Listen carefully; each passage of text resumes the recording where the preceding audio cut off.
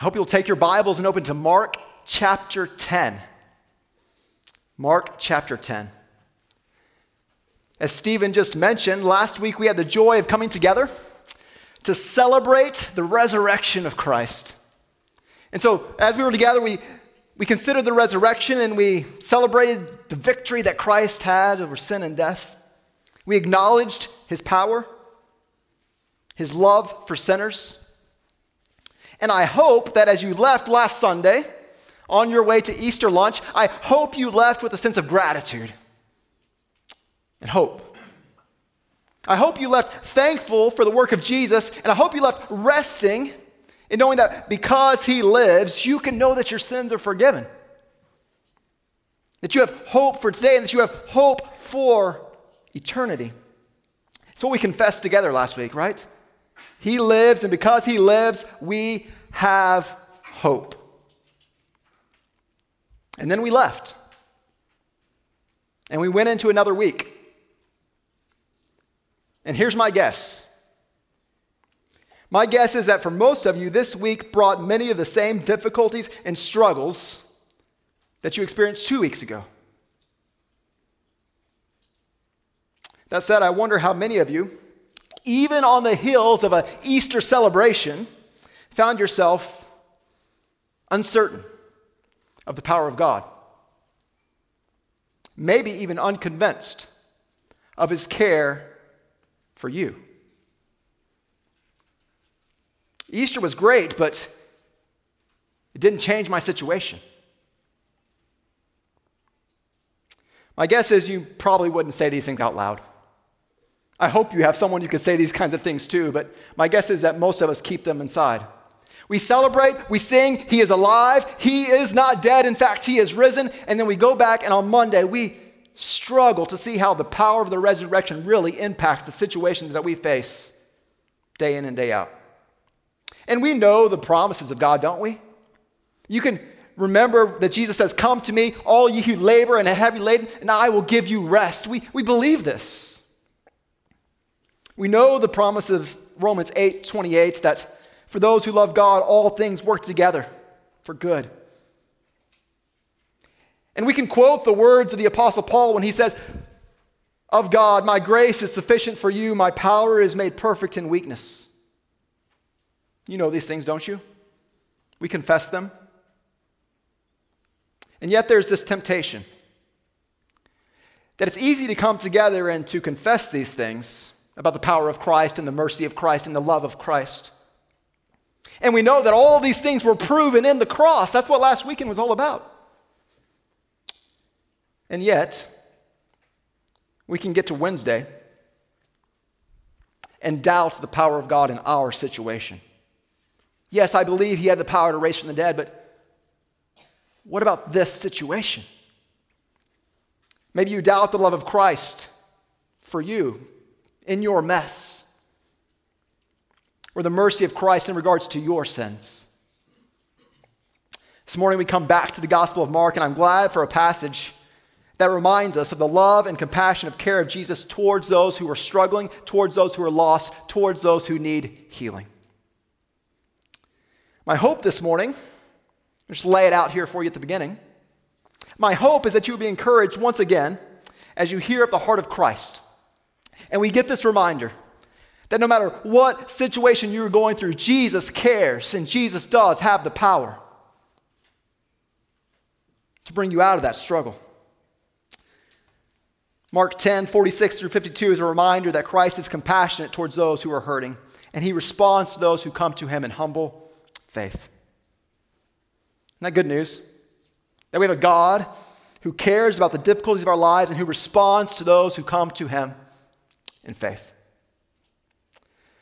With that said, I hope you have your Bibles open. We are in Mark chapter 10. If you're counting, this is message number 8 in Mark chapter 10, the final one. We're going to look at verses 46-52. Hear the word of God. Jesus and his disciples came to Jericho.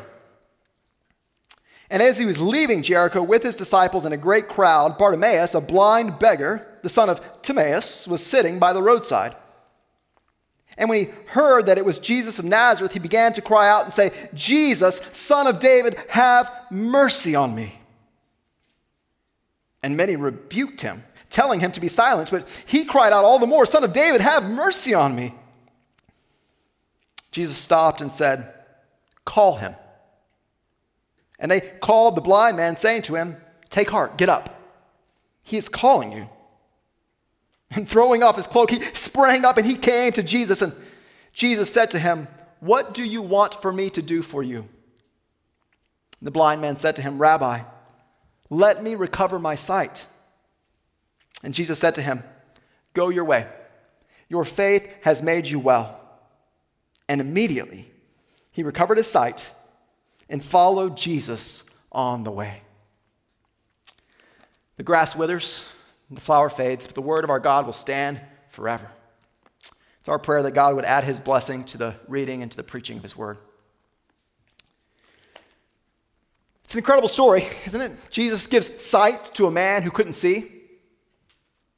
But of course, we do want to remember that this is a story within a story, and we say this a lot, but if we're going to understand this story, we have to understand the story that we've been in now for over a year. We need to know where we are in the story.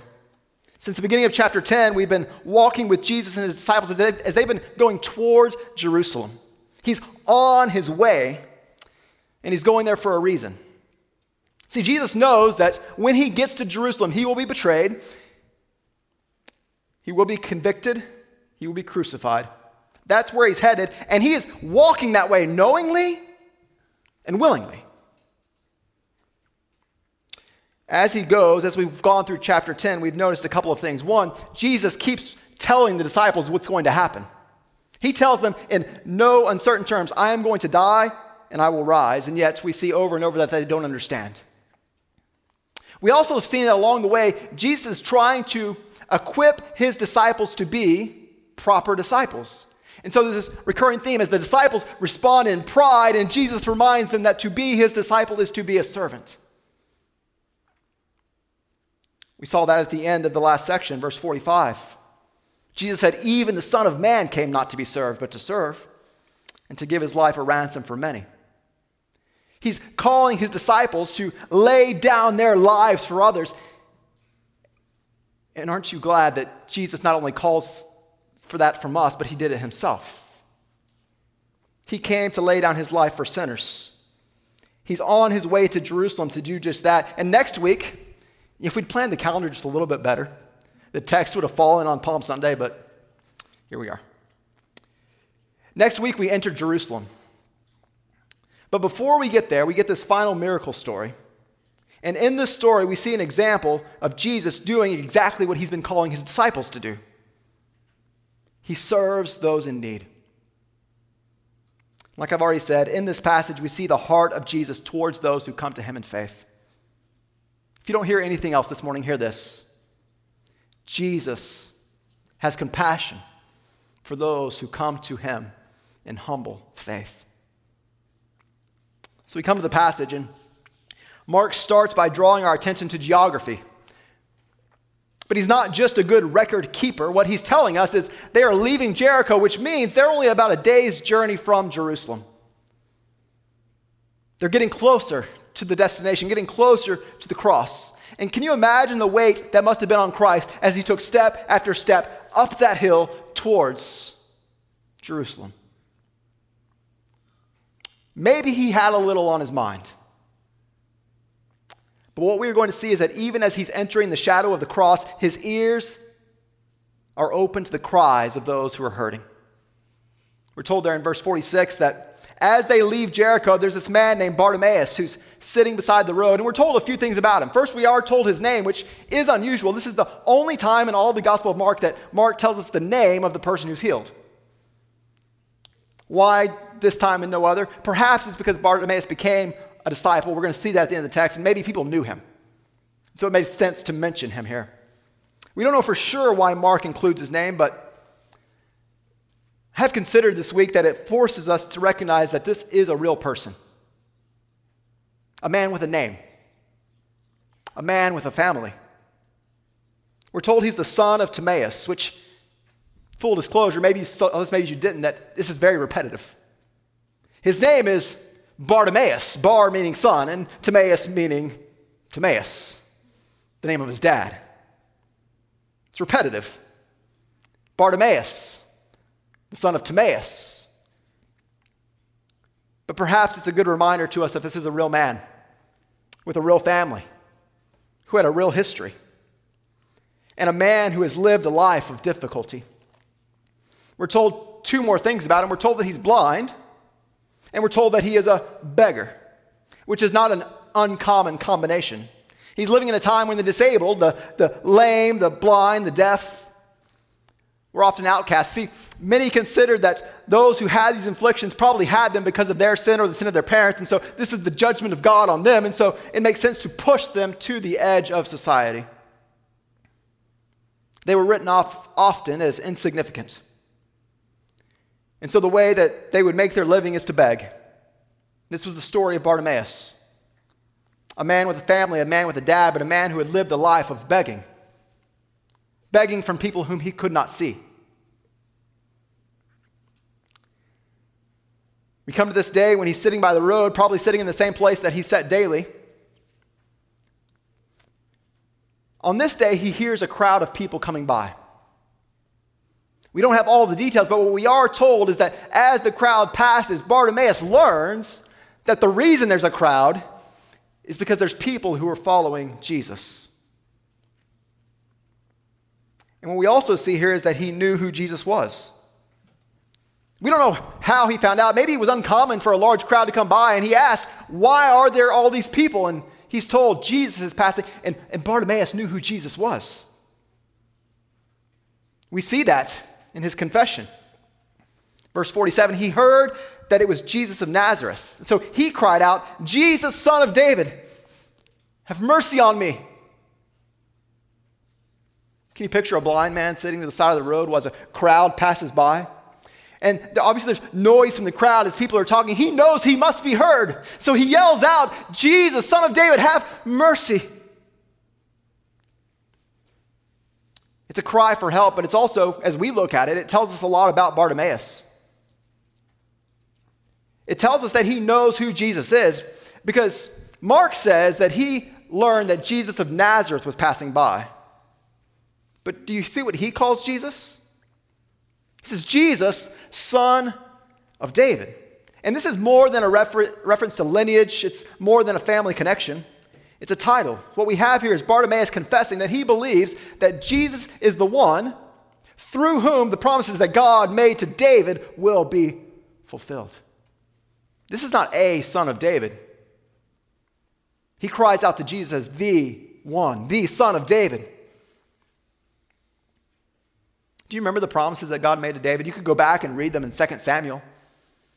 God promised to David that there would be a son, a descendant who would sit on his throne and one who would establish an eternal kingdom. And this is the one that the people of Israel had been waiting for and watching for and hoping for. And it seems that Bartimaeus has recognized Jesus as this one. He believes that Jesus is the Son of David, the Messiah. And not only that, but he believes that Jesus is the one who can act on behalf of God. He cries for mercy. He's asking Jesus to do something that only God can do. He knew who Jesus was, and he believed in what Jesus could do. He believes in the power of Christ, and so he cries for help. Jesus, Son of David, have mercy on me.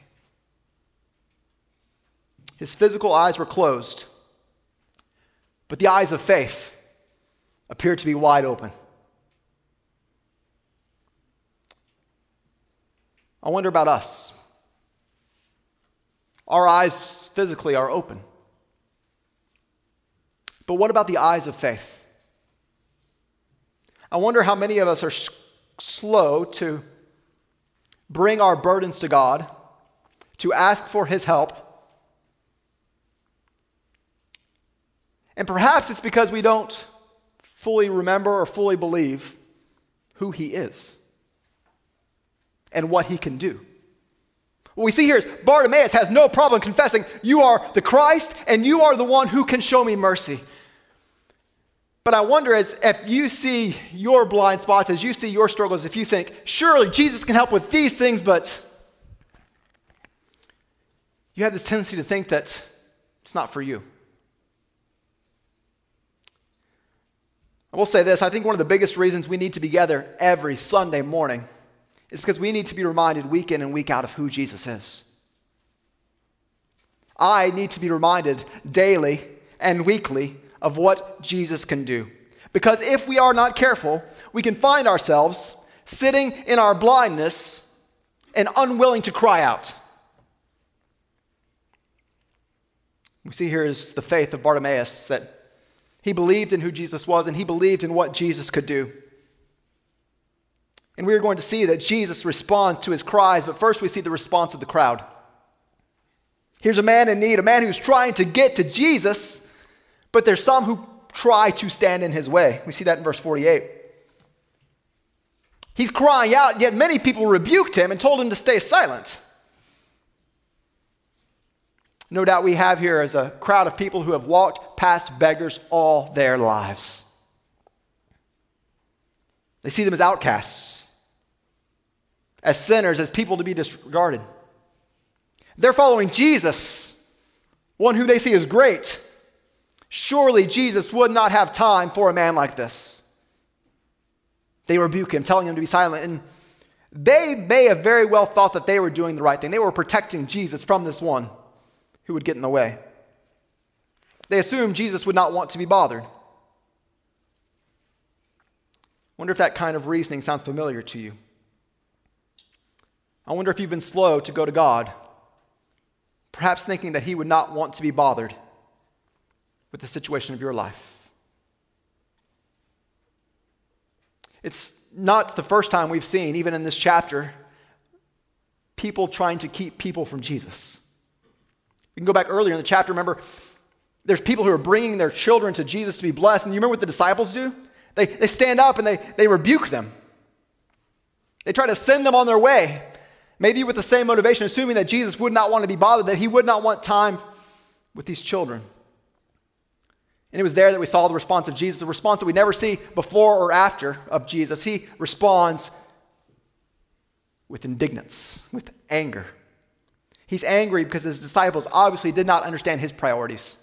And his disciples obviously did not understand his values. We saw in that story at the beginning of Mark 10 that Jesus has a heart for the lowly and the heart for the forgotten, and that he welcomes all those who come to him in faith. Those who come to him not on their own merit, but in humility. And that's what we see in Bartimaeus. Even as the crowds rebuked and tried to silence him, he cried out the more. He had faith, and so he cries out, "Son of David, have mercy." So I think about the faith of Bartimaeus and the rebuke of the crowds. I wonder how often we decide that we are the arbiters of who should and shouldn't come to Jesus. Have you ever failed to share the gospel with someone because in your mind you've decided that they will never believe? How many times have we stood in the way of one who would cry? Church, we're called to bring people to Jesus, not to push them away, not to silence them. Or maybe you don't keep others from Christ necessarily, but you find yourself keeping yourself from him, assuming that you're too messed up. And so what you're going to do is you're going to clean things up a little bit, and then we'll go to Jesus. If I can get to this point, then I could bring in a brother to help me, but I don't want to confess where I am today. I'd rather get to this point, and then I'll ask for help. Then I'll move forward. No, what we see here is that Jesus longs to hear the cry of those who need mercy. I think Bartimaeus is a good example for us. He didn't fear what others would say. He cried for mercy, and maybe you've been slow to call for help because you're embarrassed of what others may say. Can I appeal to you? Come to Jesus. Bartimaeus knew his need. He believed in who Jesus was, and he believed that Jesus was the one who could help, and so he cried out. In the story, we see the heart of Jesus towards those who come to him in humble faith. I love the way Mark writes verse 49, the emphasis that's placed. Jesus hears the cry, and we're told in verse 49 that Jesus stopped. He stopped. Was his destination important? A little bit. He was walking to Jerusalem where he would die for the sins of the world. He easily could have justified in his mind that the place he was headed was far more important than anyone he would pass along the way. But Jesus stopped. What we see here is an example. Jesus has called us. He says, the greatest among you will be the slave of all. Don't we find ourselves walking too quickly and too busy to stop? Here we see the compassion of Jesus. We see his care. The crowds rebuke and try to silence Bartimaeus, but Jesus stops. He allows the cries from this man who everyone else considered insignificant. He allows those cries to stop him. He's living out what he has taught his disciples. Whoever would be first among you must be the slave of all. Jesus is the ultimate example of counting others as more significant than himself. His heart was turned towards those in need. This church is an example for us. We are called to be servants. We are called to go to the lost. We are called to go to the hurting. This is an example for us to follow. It's also a reminder for us to embrace. Jesus lives to hear and respond to the cries of those who come to him in faith. We do not have a high priest who is unable to sympathize with our weaknesses, but one who in every respect has been tempted, as we are, yet without sin. Let us then with confidence draw near to the throne of grace that we may receive mercy, so that we can find grace to help in time of need. Jesus lives to hear and to respond to the cries of those who come to him in faith. Maybe this morning you limped in because the burden you carry is heavy, seemingly too heavy. Hear this reminder, friends. Jesus lives to hear and respond to the cries of those who come to him in humble faith. He stops. Do you notice how the crowd's tone changed? Verse 49. The ones who had rebuked him and told him to be silent said, hey, take heart. He's ready for you. Come to him. Take heart. Words that are usually only spoken by Christ. Words that are often spoken to us. Bartimaeus receives this invitation from Christ, and we're told in verse 50 that he throws off his cloak and he springs up and he comes to Jesus.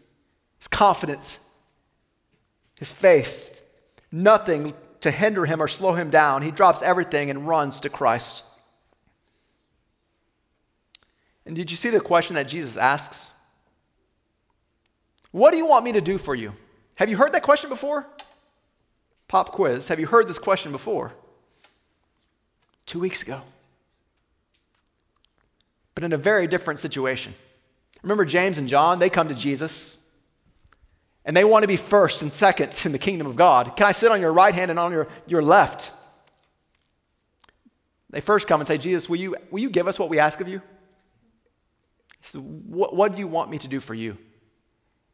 The same question. And I think Mark records that the Spirit inspired it this way, that we see the same question repeated. The same question, but two very different attitudes. First, the disciples who come with proud hearts, and then with Bartimaeus who comes in humility. I think the contrast is purposeful and important. Jesus rebuked those who came to him in pride, but he hears the cries of those who come to him in humility.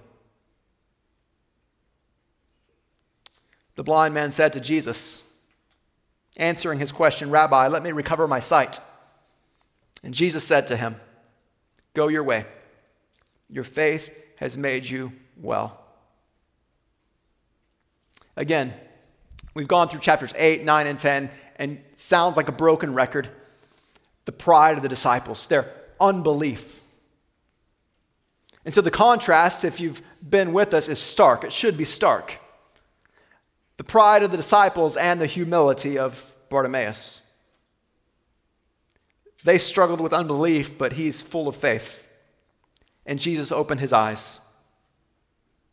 James says that God opposes the proud, but he gives grace to the humble. Here we see the grace of healing.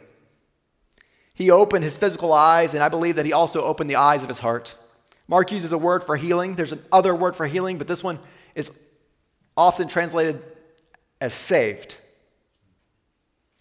I think this word is used to convey this double meaning, that he was healed physically and he was healed spiritually. His eyes were opened and his sins were forgiven.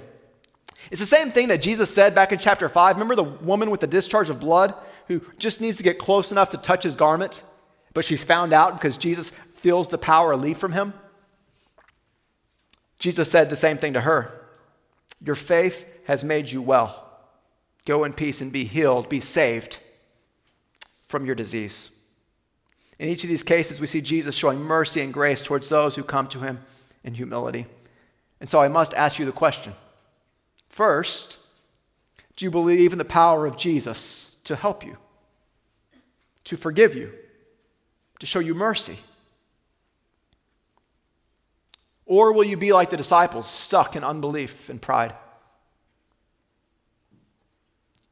As I've been in this text this week, I've prayed for us as a church, because I fear that far too often we remain in our struggles, we remain in our junk, because we don't have the faith that Jesus will do what he's promised. We doubt the power of Christ for our situation. We encourage others to trust him. We tell others of the love of Christ, but we doubt the love of Christ for us in our mess.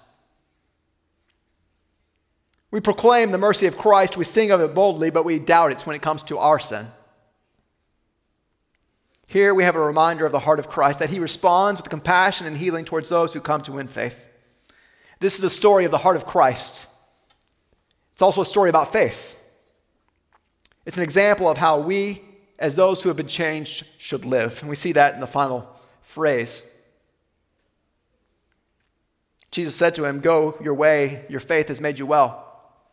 And immediately he recovered his sight and followed Jesus on the way. We've seen over and over the slowness of the disciples to understand the call of Jesus on their lives. And now we see a man who everyone else counted as insignificant, whose life has changed, and he knows what he must do. He must follow. This language used by Mark, it's the language of a true disciple. It's clear that more than his eyesight was changed. It was said by someone else, I'll steal it for my purposes here, that a story begins with Bartimaeus as a beggar beside the road and it ends with him as a disciple on the road. He was changed. As those who have been changed by Jesus, the question is, do we follow him? Are we living as disciples? The kind of disciples that Jesus describes, those who will lay down their life, who will become a servant of all. Are you living this way? Bartimaeus is a great example for us. His life was changed and he responded by becoming a true disciple. Maybe you've noticed all the different ways we could have, the different emphases that are contained in this passage. We see the example of Jesus caring for the lowly and the outcast. We see the power of Jesus, his ability to save and to heal. We see the faith of Bartimaeus and an example of what it means to be a disciple. But what I really want you to consider this morning is this: the heart of Jesus towards those who come to him in faith. And don't forget this, that this story took place as Jesus was on his way to the cross. He's on his way to the cross and he stops and helps this man in need. And then he keeps going. He keeps going to Jerusalem toward the place that he would do what is necessary so that you can be saved. It's where we were last week. Because of the cross, because of the resurrection, we can know that we have hope. Because Jesus is alive, because we believe that this really happened in time and space, we can know that there is an answer for our sin. Because Jesus died and rose again, everything we've said this morning is true. If you cry to him, he will hear you and he will answer. If you're here this morning and you're still hanging on to your sin, can I plead with you? You do not have to remain in your sin. Cry out to Jesus. He will hear you. He will forgive you. He will save all those who come to him in repentance and faith. Don't worry what other people will think. Don't worry about the consequences. Come to Jesus. He will forgive you. He will save you. Maybe you are here this morning confident in your forgiveness, but overwhelmed with the situations of your life. I want to plead with you in the same way. Cry out to Jesus. He will hear your prayers, and you can trust him with his response. Does it sound like a platitude? Cry out to Jesus. It's the lyrics of a song. It's true. Jesus cares. He hears. He answers. He died to prove that this is true. The question is, will you cry out to him? Will you trust him? I want to end this morning with the words of God through the prophet Isaiah. Maybe it's the invitation you need to hear. Come. Everyone who thirsts, come to the waters. He who has no money, come buy and eat. Come buy wine and milk without money and without price. Why? Why do you spend your money for that which is bread, and your labor for that which will not satisfy? Listen diligently to me. Eat what is good. Delight yourself in rich food. Incline your ear and come to me. Hear, so that your soul may live. Seek the Lord while he may be found. Call upon him while he is near. Let the wicked forsake his way, the unrighteous man his thoughts. Let him return to the Lord, and God will have compassion on him. To our God, who will abundantly pardon. We may be slow to come to him, but he assures us of this. You may doubt his forgiveness, you may doubt his care, but he says, my thoughts are not your thoughts. Neither are my ways your ways, declares the Lord. As the heavens are higher than the earth, so are my ways higher than yours, and my thoughts higher than your thoughts. For as the rain and the snow come down from heaven and do not return, but water the earth, making it bring forth and sprout, giving seed to the sower and bread to the eater, so shall my word be that goes from my mouth. It shall not return to me empty. It shall accomplish that purpose for which it's sent. It will succeed in the thing for which I sent it. And then here's how he ends. He gives this invitation. And hear what he says. You will go out with joy. You will be led forth in peace. The mountains, the hills before you will break out in singing. And the trees in the fields will clap their hands. Instead of the thorn, you'll get the cypress. Have you seen the trees blooming this week? Instead of the thorn shall come forth the cypress. Instead of the briar shall come forth the myrtle.